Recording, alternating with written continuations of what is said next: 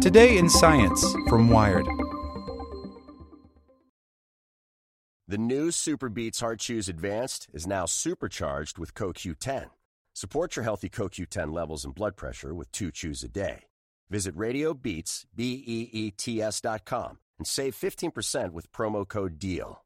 Sick of being upsold at gyms? My guy, you're currently a base member? For $90 more, I can upgrade you to our Shred membership. For $130 more, you'll be a Swole member. And for just $300 more, you'll reach Sweat Platinum. At Planet Fitness, you'll get energy without the upsell. Never pushy, always free fitness training and equipment for every workout. It's fitness that fits your budget. Join Planet Fitness for just $1 down and $10 a month. Cancel anytime. Deal ends Friday, May 10th. See Home Club for details. Today in Science from Wired. Support for this podcast and the following message comes from TD Ameritrade. TD Ameritrade's learning experience is curated from their vast library of exclusive content and customizes to fit your investing goals and interests. Get started at tdameritrade.com/education. Why is it so hard to study COVID-related smell loss?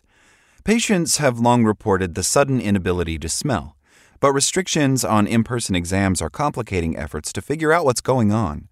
By Sarah Harrison. In March, scientists in the United Kingdom started to notice an unexpected phenomenon. Alongside a fever, dry cough, and general malaise, COVID-19 patients were also reporting a sudden and alarming symptom. They couldn't smell anything.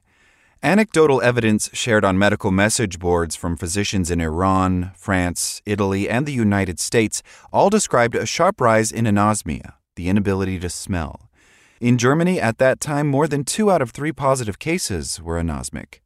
Given all of these reports, ENT UK, the professional group that represents ear, nose, and throat specialists in the United Kingdom, recommended that people who suddenly lose their sense of smell isolate for 7 days. In a joint letter, Claire Hopkins, president of the British Rhinological Society, and Nirmal Kumar, president of ENT UK, wrote that anosmia could potentially be used as a screening tool to help identify otherwise asymptomatic patients, who could then be better instructed on self-isolation. By late April, the Centers for Disease Control had added anosmia to the list of COVID-19 symptoms, and in late July, scientists identified which cells in the olfactory system are affected by the virus SARS-CoV-2. But smell screening tools aren't widespread yet, and researchers are still trying to puzzle out how prevalent anosmia is among COVID-19 patients, and why it lasts only a few weeks in some people and months in others. It's not clear whether some patients will ever get their sense of smell back, or if there are any therapies that can help them. While research on vaccines, monoclonal antibodies, and treatments for COVID-19 have raced along, the pandemic has made other kinds of research much more complicated. For olfaction, this is especially true. How do you study someone's sense of smell or look deep inside their nose when they have a highly contagious respiratory disease? Even as this field has become more important than ever, figuring out how to do the work safely and with scientific rigor is adding an extra dimension of difficulty for researchers. Never in a million years would I have guessed that I would have skills that would be relevant during a global pandemic, says John Hayes, director of the Sensory Evaluation Center at Pennsylvania State University. There's a whole level of urgency that doesn't exist in my normal work. Anosmia isn't unique to COVID-19. It's associated with other conditions like aging and head trauma. People sometimes experience persistent anosmia after viral infections like influenza, and of course it's common for people to lose their sense of smell when they get a cold. Usually no one is alarmed because their nose is stuffed up. It makes sense that you can't smell anything when mucus is blocking molecules from traveling up the nasal passages to the olfactory neurons that live at the very top of the nose, right on the other side of the skull from the brain. Usually, once your congestion is gone, your olfactory powers are restored.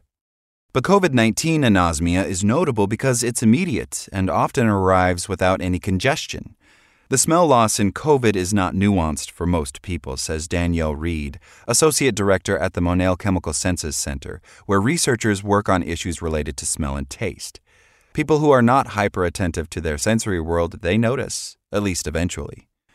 Traditionally, researchers would bring their subjects into the lab and measure their powers of smell using scientifically validated tools like an olfactometer, a device that delivers precise amounts of scents to the subject's nose, or a scratch and sniff booklet called the University of Pennsylvania Smell Identification Test, or UPSIT, that requires subjects to smell a scent and correctly identify it from among 4 choices.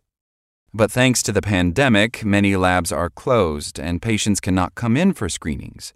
Even if they could bring people in, the tests Hayes would normally use can't easily be adapted for COVID-19 research. The UPSIT, he says, is not great for getting thousands of responses in just a few weeks. Another test called Sniff and Sticks asks subjects to take deep whiffs of different scents contained in long tubes. How am I going to decontaminate those between people? Hayes asks. Even as other public facilities have started to reopen, Hayes decided to keep his lab closed out of safety concerns.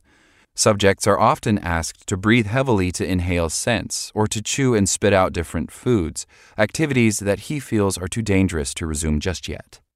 In the absence of in-person data collection, researchers have had to get creative to measure and track COVID-19 anosmia.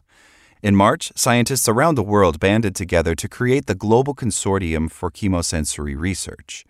Hayes worked with consortium colleagues to create an online questionnaire that walks respondents through more than 40 questions about their symptoms, including whether they're congested, how well they were able to smell before their illness, and how well they are able to smell now. The questionnaire also asks respondents to think about a food or beverage they consume regularly and to describe how that experience has changed during their illness. Smell and taste are intricately linked.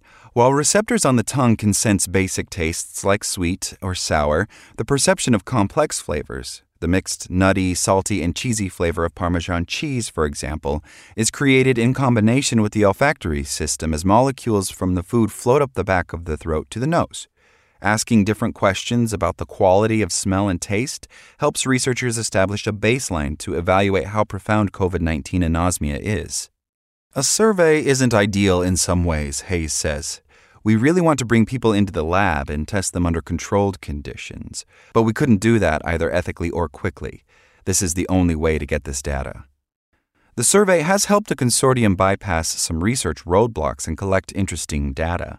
It gathered 4,000 usable responses in just 11 days, and the results, published in June in Chemical Senses and now available in 23 languages, helped validate anecdotal reports and early data linking smell loss and COVID-19 infection.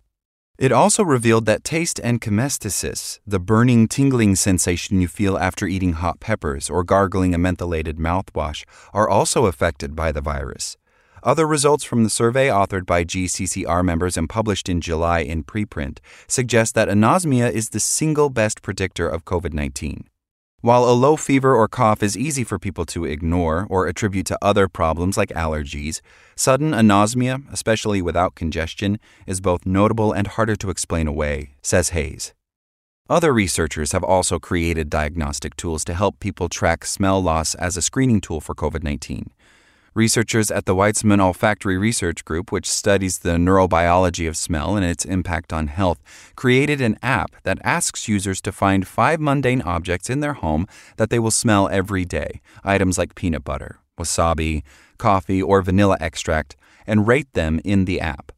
The app's algorithm learns a person's unique olfactory fingerprint and tracks their scent perception over time. If the quality of that perception starts to change, the algorithm will notice and alert the user that they may have a symptom of COVID-19. But creating a smell screening tool that could be used at offices, food processing plants, or skilled nursing facilities is a bit more complicated.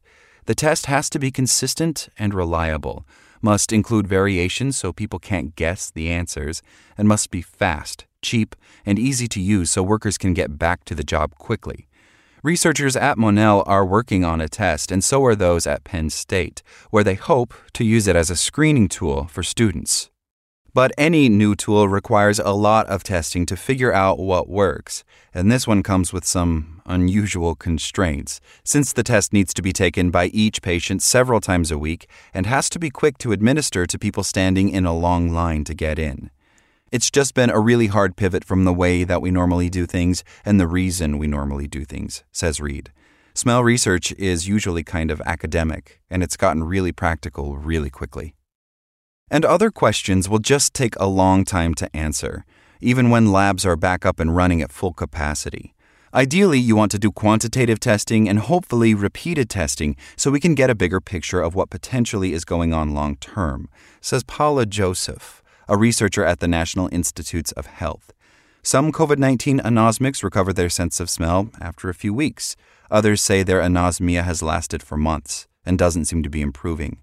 How does the virus behave over time? Joseph says we just don't know yet. Even with good surveys, home tests, and repeated follow-ups, ultimately not all research can happen online or at a distance. A study in July in Science Advances, co-authored by researchers in the US, UK, Italy, and Belgium, determined that SARS-CoV-2 binds to the sustentacular cells, a set of accessory cells that are located in the nose and aren't directly involved in sensing the volatile molecules that make up a scent. So how does SARS-CoV-2 affect the whole olfactory system by binding to these ancillary cells?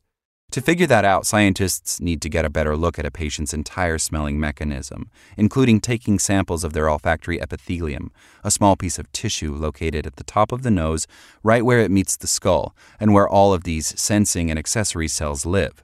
I think that would be enough, says Reed. Taking biopsies of the olfactory epithelium is difficult, even under normal circumstances, she says, because you have to go very far up the nose, and these biopsies happen too close to the brain to be just routine procedures. During a pandemic, it's kind of a non-starter, Reed says, because the procedure could aerosolize the virus, exposing the doctor to a spray of the virus-laden particles. I don't know that any IRB is going to go for that, she says, referring to the academic ethics boards that review and approve scientific studies. Sandeep Robert Datta, a neurologist at Harvard Medical School, was the primary author on the paper identifying sustentacular cells as the place where SARS-CoV-2 binds in the olfactory system. It was a huge step towards working out the COVID-19 anosmia puzzle. But then, he couldn't get the olfactory tissue samples he needed to continue the research. We aren't really working on COVID anymore, he wrote via email. It's hard enough to reopen his lab, which can only operate at 50% capacity to comply with social distancing protocols and to keep teaching and supervising his students. Most of the best moments in science happen fortuitously when people are in a room together just chatting. I have had zero interesting ideas to date over Zoom, says Datta, who also has to find a new way to train students in lab techniques from 6 feet away. Getting back to real speed with our experiments is not going to be possible for a while. Like what you learned? Subscribe everywhere you listen to podcasts and get more science news at wired.com/science. Sick of being upsold at gyms? My guy, you're currently a base member? For $90 more, I can upgrade you to our Shred membership. For $130 more, you'll be a Swole member. And for just $300 more, you'll reach Sweat Platinum. At Planet Fitness, you'll get energy without the upsell. Never pushy, always free fitness training and equipment for every workout. It's fitness that fits your budget. Join Planet Fitness for just $1 down and $10 a month. Cancel anytime. Deal ends Friday, May 10th. See Home Club for details.